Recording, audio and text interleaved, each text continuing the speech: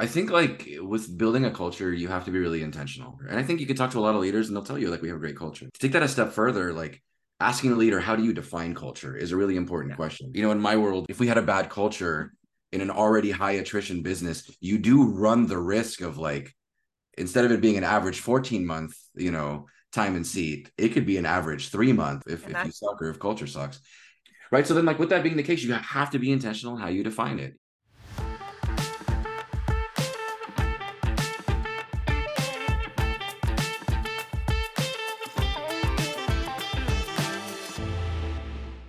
Welcome to the premiere episode of Beyond the Ping Pong Table, the podcast that delves deep into the dynamics of workplace culture.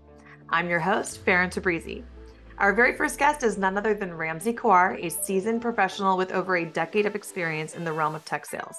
Ramzi currently serves as a sales development leader at Imply, a company revolutionizing real-time analytics for businesses worldwide. Ramzi, I'm excited to have you here today. Your journey from a sales background to a management role and then to a global leadership position is nothing short of fascinating. Could you walk us through your remarkable path to where you are today? And to kick things off, let's rewind the clock back to your very first job. First job was, remember? Yeah, I remember. It was an ice cream shop. I used to get, it was a ice cream, like not only scooping it for people, but I used to wear the costume. I had this like swirly ice cream like hat I had to wear, and I was handing out coupons at a parking lot. It was fun. It was silly, but you teenager in high school, whatever you can get, you'll take. Absolutely. Yeah, I worked at like grocery stores. I did a lot of different things, but I actually got into sales probably when I was like 18. It was retail, right? So like you probably remember Radio Shack. It's a literally a dead dinosaur now, but like at that time they were still doing all right, kind of pivoting into selling phones and TVs, but they were pretty big on electronics to start with. But like you learn sales, right? You just learn like kind of how to interact with people, solve problems for them, get paid a commission for it. And it was interesting. I ended up working at Best Buy for a little bit. I sold jewelry for a little bit. I worked at a, telecom provider, doing sales there for a little bit. But I would say like the real, like noteworthy work, I think where like my lifestyle actually changed. I was doing something more interesting. It was the first time I got into a tech sales job. It was a company called Qualys. They were selling cybersecurity software.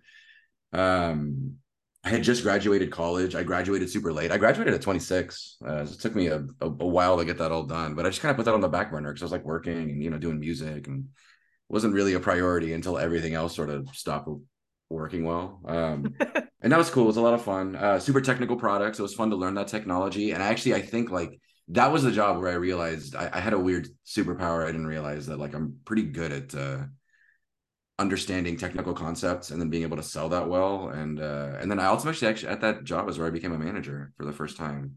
I was like a promoter to take over that team, and Amazing. harsh learning experience, going from an individual contributor where you're like, I justified my employment today. Look at this deal I just closed. I'm awesome, right? Like I should be here. I deserve to be. To going to a manager where like your team is doing that and you're trying to figure out like, what do I do here actually? Yeah. I didn't really get like a playbook on how to transition, so it was hard, but it was a good learning. I just kind of got thrown into the deep end and learned how to hire, how to retain, how to performance manage when people aren't doing super well, how to manage up, how to manage down. Like it took me a little while to get my bearings, but I think once I did, I got exposed to the experiences. It was good. I liked the technical space. I joined a it's a DevOps company, software development tools. A little bit after that, I learned a lot about data and the data sphere. That's where I'm at now. I had never been in a global leadership role before. So this is the first time I get to do that. And like, I knew that was the next step for me because like, you figure out the nuances of like building culture, hiring people, in the US, like you kind of get that down. But then it's pretty interesting when you realize like, oh crap, like I gotta hire somebody, in a different country. Like what are the laws around hiring those individuals? And like, what do they have to do to leave that organization to come into a new organization? How do you think about currency? How do you think about, Do you have an official entity there? It's really interesting stuff. So like I wanted to get exposed to that and figure out sort of what that was going to look like. Could you share your insights on the unique challenges and experiences associated with onboarding when team members are located in vastly different time zones? I'm a really big believer in this idea that when somebody joins, the quality of onboarding should not be parallel to the availability of a manager, right? And so like I make it a point to make sure that like I can deliver the same onboarding experience to somebody who lives here in San Jose as they would maybe in Israel or in Hong Kong or abroad. And that means like being hyper intentional and scheduling the time, kind of reworking your schedule if you do got to wake up really early. It's not even just a matter of like waking up. It's like it's being present. Mm-hmm. It's like it's showing up with that same degree of excitement you would if it was 11 a.m. Pacific in San Jose and meeting with these individuals. Mm-hmm. Um, so like from a point of view of a story, yeah, hired individual recently. He's in Israel. Our time zone between California and Israel is it's tricky to kind of get right. We get like a 2-hour window basically where we get the opportunity to. Also interesting about Israel, but and this actually goes back to that earlier question. They work Sunday to Thursday, right? So Friday, Saturday is the weekend. Saturday, Yeah. Sunday's my weekend. So we only actually get 4 days a week. We get to work alongside one another. And so like navigating that too. It's like, how do I make sure, you got what you need on Sunday? We'll meet on Monday. So you don't ever have to meet them on Sunday, though. Is that I mean, I could. or I could. sometimes? And I Okay. will say this, like if it warranted, I absolutely would. At the end of Right. I guess I could say this, like you step into a global sort of leader role. Some people will probably disagree with the comment I'm about to make, but I kind of believe that it's your responsibility to be available whenever the call beckons. And if it's Sunday, if it's Saturday, if it's midnight, if it's it doesn't matter. Like if it's needed, I got to be able to call and respond to whatever's needed. I haven't yet had to, and I think he's been set up, in a good way. But it was interesting trying to figure out like how to align, our timing so we can get like a really sort of proper onboarding, keep it structured well. Also feel for him too, because it's late for him. So Yeah. it's an equal side sacrifice for both of us. But like when we're Mm-hmm. both in it, we're both excited about it. It just reinforces the fact that it must be a valuable use of time, right? Like Yeah. have to be prepared. You got to have an agenda. Imagine how much it would suck if like, your boss was like, hey, put an invite on your calendar at 7 p.m. your time. And they show up like, don't really have an agenda. I just wanted to check in. How are you doing? And like, dude, like I gotta get dinner. Like I gotta go get some of my life. Like, please make this useful if we're gonna have these meetings. Right. 100%.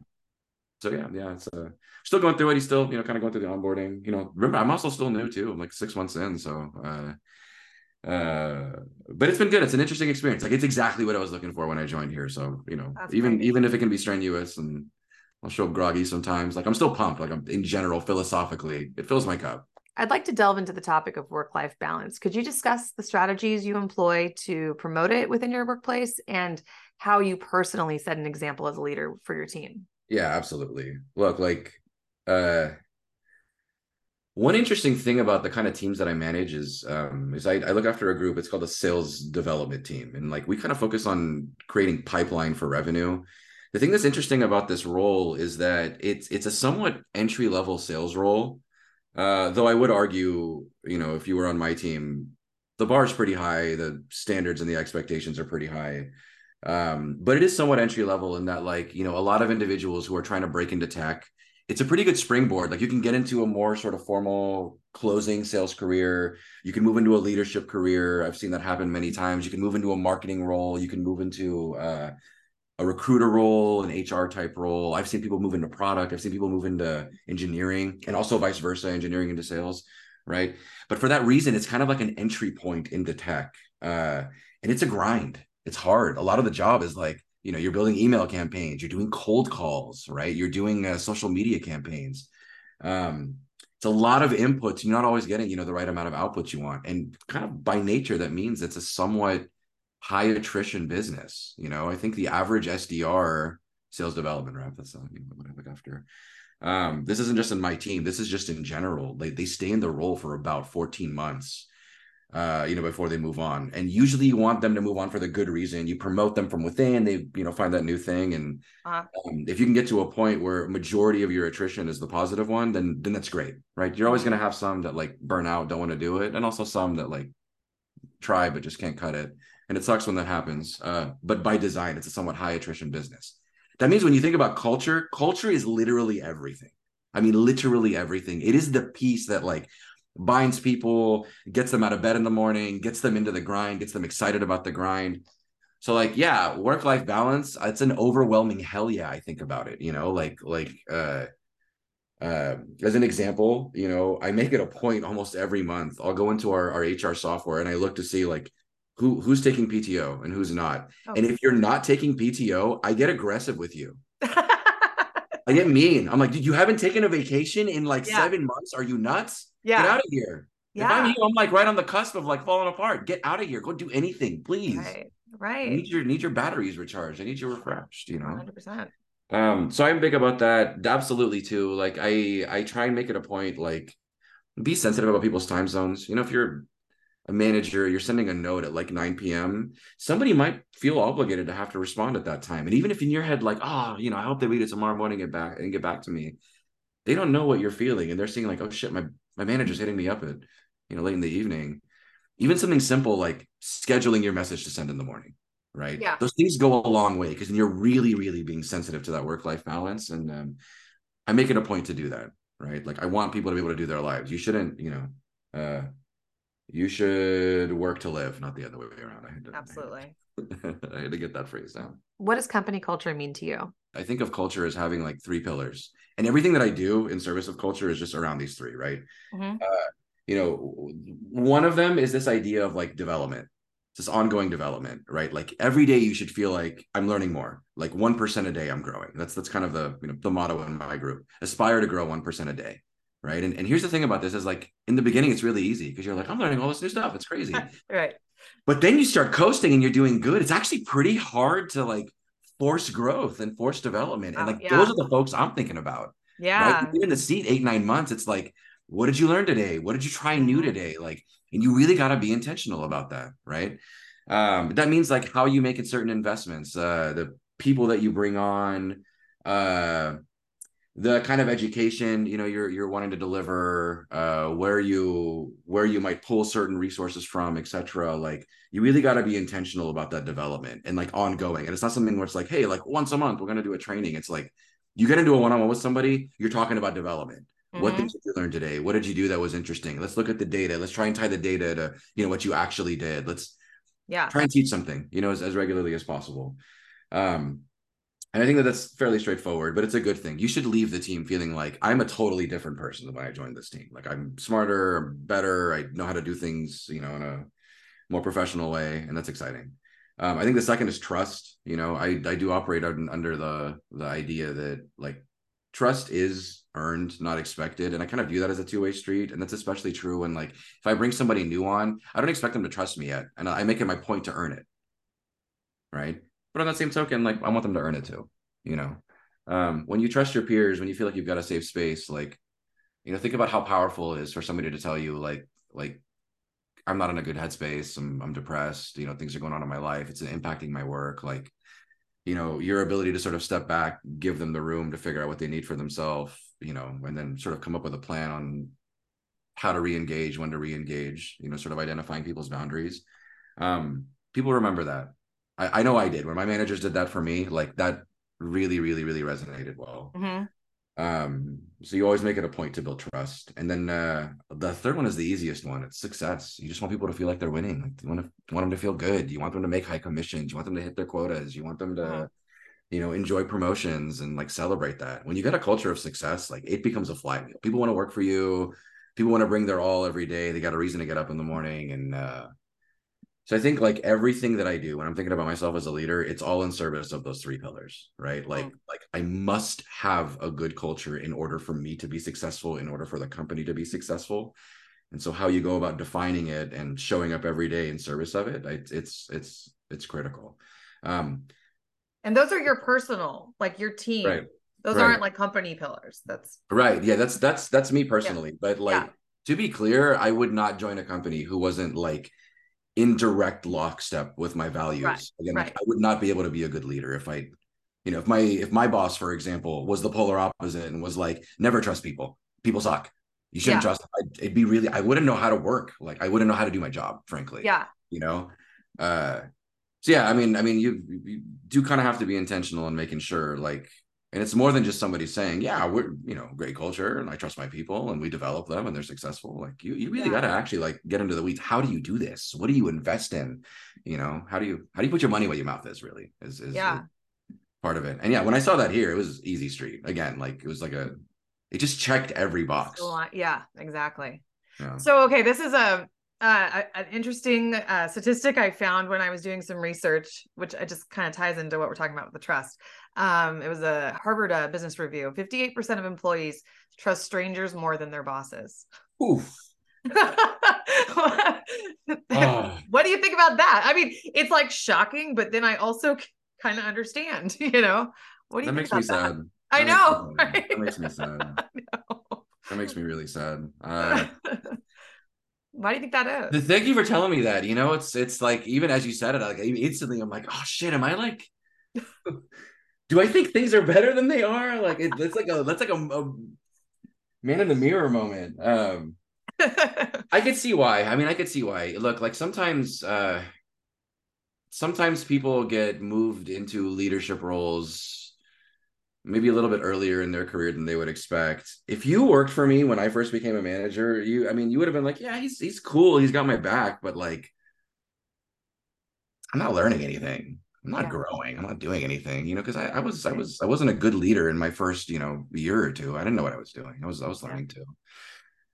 I imagine some of that probably exists there. There is probably an element where like feeling like you can be totally real with your leader might feel a little bit off limits. And maybe that's actually okay too. Like there does kind of have to be a line, I think. Like your manager should be somebody you trust. It should be somebody like you look up to, or at a bare minimum respect.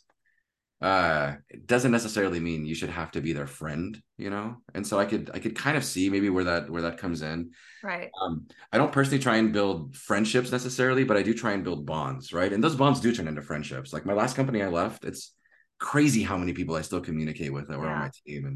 And it's cool now we can actually be friends and not just like, right.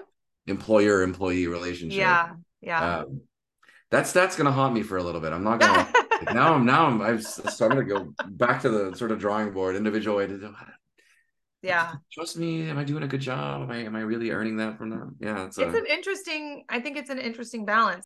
I'm curious if you have maybe a story around how your team, within your team, how company cultures had a positive impact on their life, both, maybe internally or externally outside of the company. yeah. I worked at a company called Confluent prior to Imply, sort of a similar category, similar space. It's in the database field, and I took on a similar job. I was building a sales development team when I had joined. Uh, Confluent was just like a right place, right time company. Technology was taking off, market was taking off. Like customers were like literally tripping over themselves to give us money to buy the stuff. It was crazy. Honestly, I never worked at a place like that. But that also meant it came with some really cool growth potential. And from my point of view, that means like if I can promote people fairly regularly, Mhm. like that's going to make my job really easy, because then I can hire like the very best people and they know they can get exactly what they want out of this experience and have something to look forward to beyond, just my team. So that got me really excited. And yeah, like I remember some of those like first few promotions. Oh, it was crazy too, because the pandemic was happening and I joined Confluent end of 2019. Pandemic happens March 2020, and business just like shut down. I don't mean like we stopped working, but like it was like pause hiring, pause everything, like wait and Mhm. see, right? And you had a lot of individuals who frankly were like deserving of moving up. They were incredible performers. They showed up every day. They're people I would can still continue to advocate for, but there was just no opportunity for them. Like they're getting kind of burnt out, longer timelines than they had expected. They weren't feeling super good about it. And it sort of felt like suddenly all at once, like we just acknowledged this is sort of the new reality. We'll continue to navigate it as it happens. And Mhm. more opportunities started to pop up for promotions. And I got very aggressive on trying to promote literally all of the top producers at once, which was a good learning for me. You don't do that. That's not a good idea, because, I go from like riding high, killing it every quarter, and all of a sudden, like all the people who were the very best are not on my Yeah. team anymore. So it's a true Yeah. rebuild. But I actually felt like that was okay. I frankly like I took that pain on my shoulders because I wanted them to enjoy that kind of career growth. And it wasn't that painful anyway. We were able to bounce back pretty quick. But I'm really pumped because every one of those individuals, like, they're doing phenomenal. They ended up making a couple moves after that first promotion. Got really good jobs, making really good money.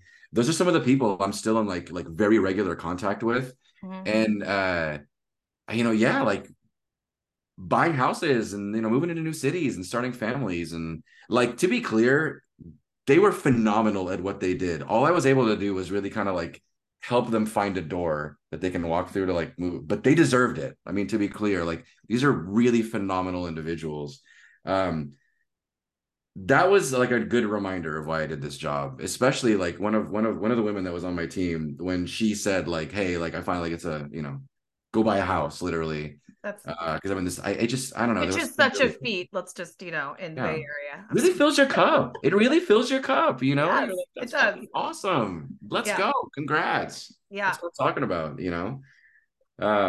Yeah, and you build like lifelong bonds, I think, with something like that. So I love it. It's why I do this job. It's a hard job. Like sales development can suck. There's no question. You know, Hmm. nobody wants to get cold called. Think about what it's like on the other end of like, all right, I'm gonna do it. I'm gonna get rejected left and right, but I'm hoping to find that, diamond in the rough. It can be a grind, you know what I mean? And so like it's just a good reminder that when you can help sort of elevate people and put them in that next step, like there's really no feeling like it. How do you celebrate wins, large or small? Yeah. So like there's a couple things I've kind of noticed like a lot of companies sort of embrace, but I think they're all good things, right? Because it's an opportunity to get like regular recognition, and they actually become meaningful when you see people's names pop up over and over again for like great Mm. wins they do.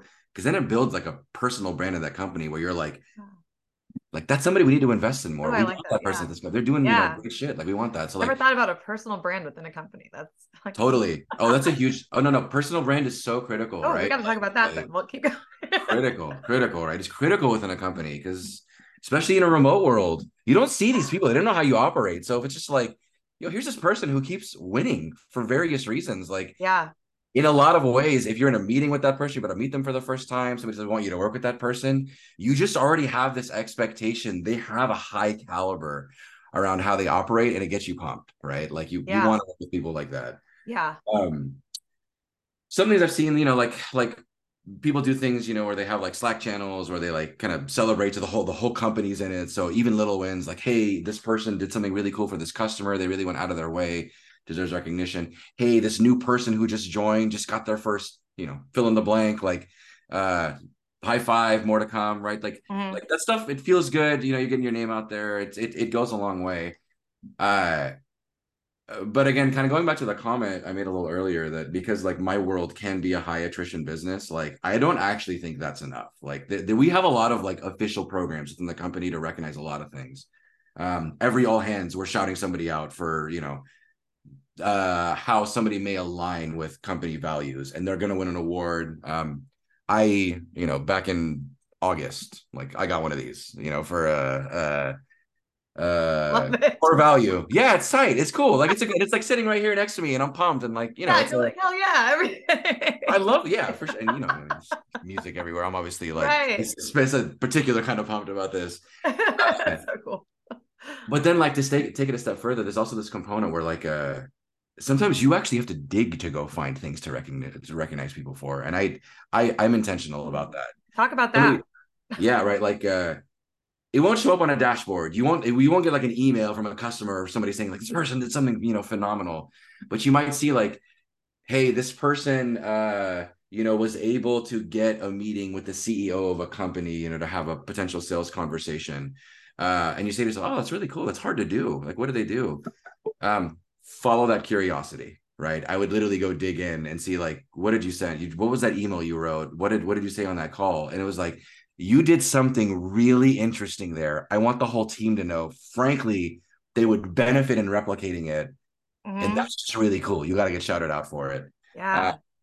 yeah, I think it's one of those things where like anytime there's like a win that looks really cool, I really want like the whole story behind it. So if I go megaphoning it to people, like it's like this is exactly what this person did. This is why they're so cool. This is why they're so great. Why the work was so awesome, and why they deserve recognition for it. but it goes back to the thing I was mentioning earlier. You must be intentional about it, right? Otherwise, you'll only ever recognize people for where they are in a dashboard, or what email you get from a customer about how happy they were, and working with that individual. uh when you're intentional about it, people get pretty excited. It's like you're literally seeing me grow, and I Mhm. appreciate that. And yeah, that's worked well so far. I think actually I found people seem to appreciate that maybe even more than sort of the corporate recognition. uh Yeah, yeah. that's awesome. So you have an interesting role being on sales and also in leadership. How do you believe company culture impacts the bottom line, the company's bottom Oh, I line? love that. Yeah, like, I'll take a step back. You have to like kind of look at some data points regarding like productivity and what an individual can do. Like how long it takes for them to be productive, right? Like if you were to join a company like mine, it's a really technical product.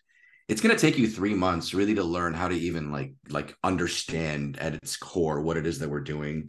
And it'll probably take you 3 more months to get to a point where you're doing it at like a professional level, where Mhm. like you're really great, you get it, you know who you're reaching out to, you know what you're saying. But imagine a world where like people couldn't, like nobody could ever make it to that 6 month mark, right? That means like you'll always have an underdeveloped sales organization, and they'll never be able to, operate at their full potential. There's also this element too where like the longer you're in the role, the better you get. And so you can make this assumption where like, hey, if you're more productive in year two than you are in year one, my goal as a leader should be to like get you to year two, because Mhm. you're going to produce more just by naturally sort of being in that role. So I take that data lens first, because when that data backs up that sentiment I just made, then you go to like, okay, cool, like those are all numbers, that's all good and well, but these are people we're talking about. That's when it's like, cool, what is culture? Why is trust important? Why is development important? Why is success important? Right. Mhm. And then when you can tie that back to, you're in the role, you're doing better every year than the year prior. You're making more money than the year prior. You're more successful than the year prior, and Mhm. you're still here with us. Like, that's a big win to me, right? Mhm. Like when you keep people in the seat in the long term, they do better each year. They're more productive each year. And I think that's specifically how it impacts the bottom line. The other small nuance is like interviewing and recruiting is hard. It's lengthy. You might go through like 7 to 15 candidates before you make that hire. That's 7 to 15 minimum 1 hour interviews. It could be way more. A lot of conversations around like the money, the timing, who you work with, and in a sales world, like territories you might support, et cetera, et cetera. Like, yeah, that could be daunting. You know what I mean? And if you have to do that, if that's your full-time job, how can you Mhm. do anything else? So if I can free that up because people want to work here, they're happy to work here, they're excited to be here, that's one thing I don't have to worry about. And then I can shift to focus on like development and, getting people success, building trust, and not just spending all my time recruiting, interviewing. Yeah. It also just burns me out too. I mean, I do love How many recruiting. interviews do you think you've conducted? I know how many I've done. What number would be outrageous to you? Oh my God. I don't know. Okay. Over the course of 10 years, Yeah. 500? Would that be an outrageous number to I you? think that sounds like a lot. That's like 50 a year. Yeah. You're actually not too far. Yeah, it's Okay. a little over 600 interviews Wow. You know in the my career. number.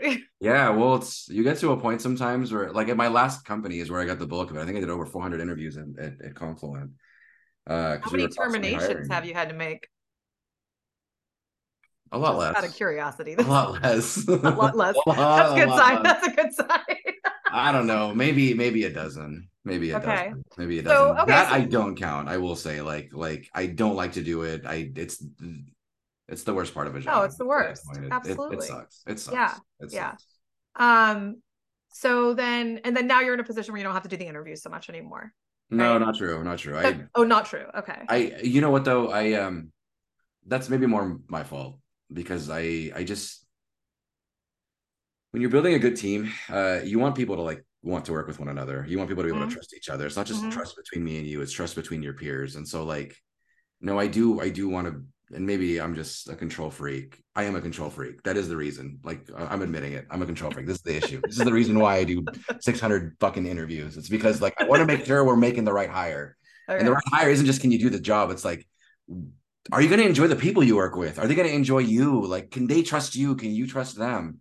Uh, what's cool is this last conference. I was just there this last week. I got to see a lot of my old colleagues, and I, it was great to hear like some of these folks I hired are now like roommates with one another. You know, they're like really good friends. They're going out every Friday. They're like one another's best friends, and in a lot of ways, that was by design. That's another way by Yeah. like protect against attrition. When you got more at stake than just the job, it's like these are my people. This is like these are Yeah. people I want to be around. I love that. Yeah, we were like pretty intentional in trying to build that. Um, so yeah, it's why I do it to myself, but it's for the right reasons. Can you share some insights into your recruiting process? What strategies or approaches have enabled you to consistently attract the right talent to your organization?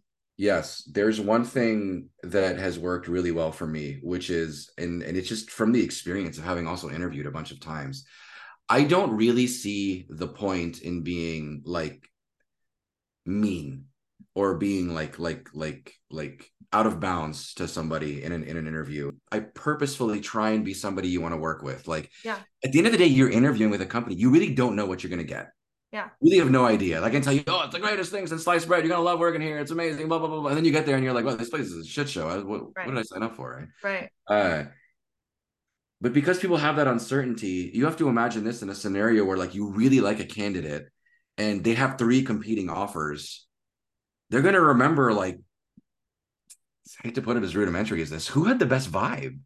Where Yeah. did I feel like I got to be myself? You know, the best. And so like for me, what's helped me in a huge way with like hiring the people I want to and like not getting beat by, competitive offers is being myself, being as real as possible, being radically transparent, uh but also just trying to like demonstrate why this is a good place. It's a lot of selling myself. It's uh I Give me an get the example. Like, impression. give me an example. Like, say I'm sitting in an interview. I want to hear what you All said. right. I Yeah. would I would literally kick the interview off by saying something like, first and foremost, I really appreciate you giving me your time. I know that I'm on this end considering you, but you're also, considering us. And we need to check your boxes the same way, you're gonna check ours. Yeah. What that means is in this interview, no question is out of bounds.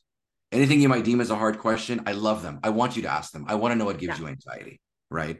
Uh, I want you to feel comfortable asking me anything. There's no such thing as a hard question in this interview. So like I want to be as radically transparent as possible. I want to tell you the good, but I also want to tell you the bad and the ugly, right? So whatever I can tell you to help this be an informed decision for you, please use me as that resource.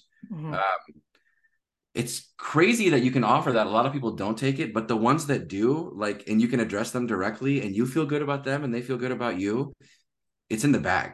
Like that's it. Like that's it. You've got it. They see it. They know what they're signing up for. They know what's gonna suck, but they know it's gonna be great. They feel good about the opportunity at large, and they get pumped about it. Almost 100% of the time where that's happened, the person's ended up joining the team, ended Yeah. up also being successful. When people Yeah. can tell you, I have anxieties about work-life balance. I have anxieties about promotion timelines. I have anxieties about overly complicated technologies, right? Like when you can address them directly, or if you can say like, look, yeah, it's hard, not for the faint of heart. I'll be Mm-hmm. honest. Like if the website didn't make sense and you try it over and over and over again, like we might actually not be a good fit. Mm-hmm. And that's a good thing too. It's a good thing too. It's a good thing to have that sort of real conversation. But that's what, yeah, I mean, just as an example, and I make it a point every interview, I start off that way, because then when you feel like that tone has been set, then it's like we're equals. I'm Mm-hmm. not like the big bad interviewer. Like you're interviewing me too, and I want that to be made clear. Like I gotta check your boxes. Yeah, you're trying to check mine, but I'm trying to check yours as well, right? I love that. As a video producer, I have to ask if any of the organizations you've worked for leverage video in any way to tell your brand story. Absolutely. My last company, it's funny. We left right before the program launched, but my last company grew to be like really really big in a really short period of time, and that meant Mm-hmm. hiring was a constant, right? And Mm-hmm. like I would say it's only maybe more recently it became I say household name, but it's not, but it became more of like a company you might have heard of, right? Mm-hmm. But before that, that wasn't the case, right? So it was a lot of like educating on who we are, what we're doing, why it's a great place to work, et cetera, et cetera, et cetera. Yeah. We built this thing we call the Summit program, and it's kind of an end-to-end training program from the moment you start until the moment you graduate from the team and get promoted. So it was a really official track endorsed by the company. So people could see like, oh, you guys, like you have an official like set of steps and milestones you require me to go to. And when I hit them, I can get promoted. That's cool. That means it's objective, right?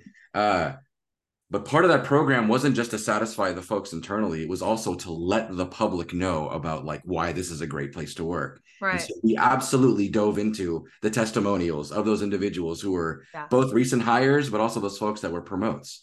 So Yeah. you can literally hear from folks themselves, like, I had a great career. Now I'm Yeah. working this, this new role, making all this money. I love my Yeah. team. I love the company. We're doing great. Like, yeah, you're gonna feel good about, at a minimum applying for it, and imagining yourself being, potentially hopeful a story in that regard. Right. I think it's super powerful because you really don't know what you're going to get. You can read Glassdoor, you can read the job rec, you can go on forums, you can do whatever, you can talk to people, but you never really know what you're going to get. Anything that you can use as an asset to help people alleviate that anxiety of newness and the art of the possible at this organization, I think it's so critical.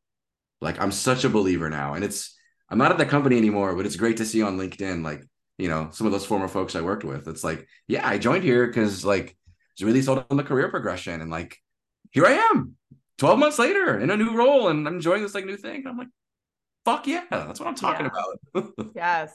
Yes. And how many of these companies had a ping pong table? That's funny. Three, three had a There you ping pong go. table. Yeah. There you go. Uh, Yeah, but like you only get the same people playing it. Like they're like Olympic level ping pong players, and I'm like I want to try, and it's like I don't want to play anymore. This is no fun. This Like is not fun anymore. Yeah. these are like in the NBA. I'm like in high school. That's hilarious. Oh my gosh. Okay. So as we wrap up, I feel like we can keep going. I have a lot more questions, but I think we've got a lot of great stuff here. Do you have any advice or key takeaways or anything you'd like to share with the audience? I think just like the importance of being intentional. Like if it's about the topic of like what a good culture means, I think the number one thing is being intentional because the more intentional you are, uh, the more you really dedicate time, you dedicate mental energy cycles, you dedicate resources to it.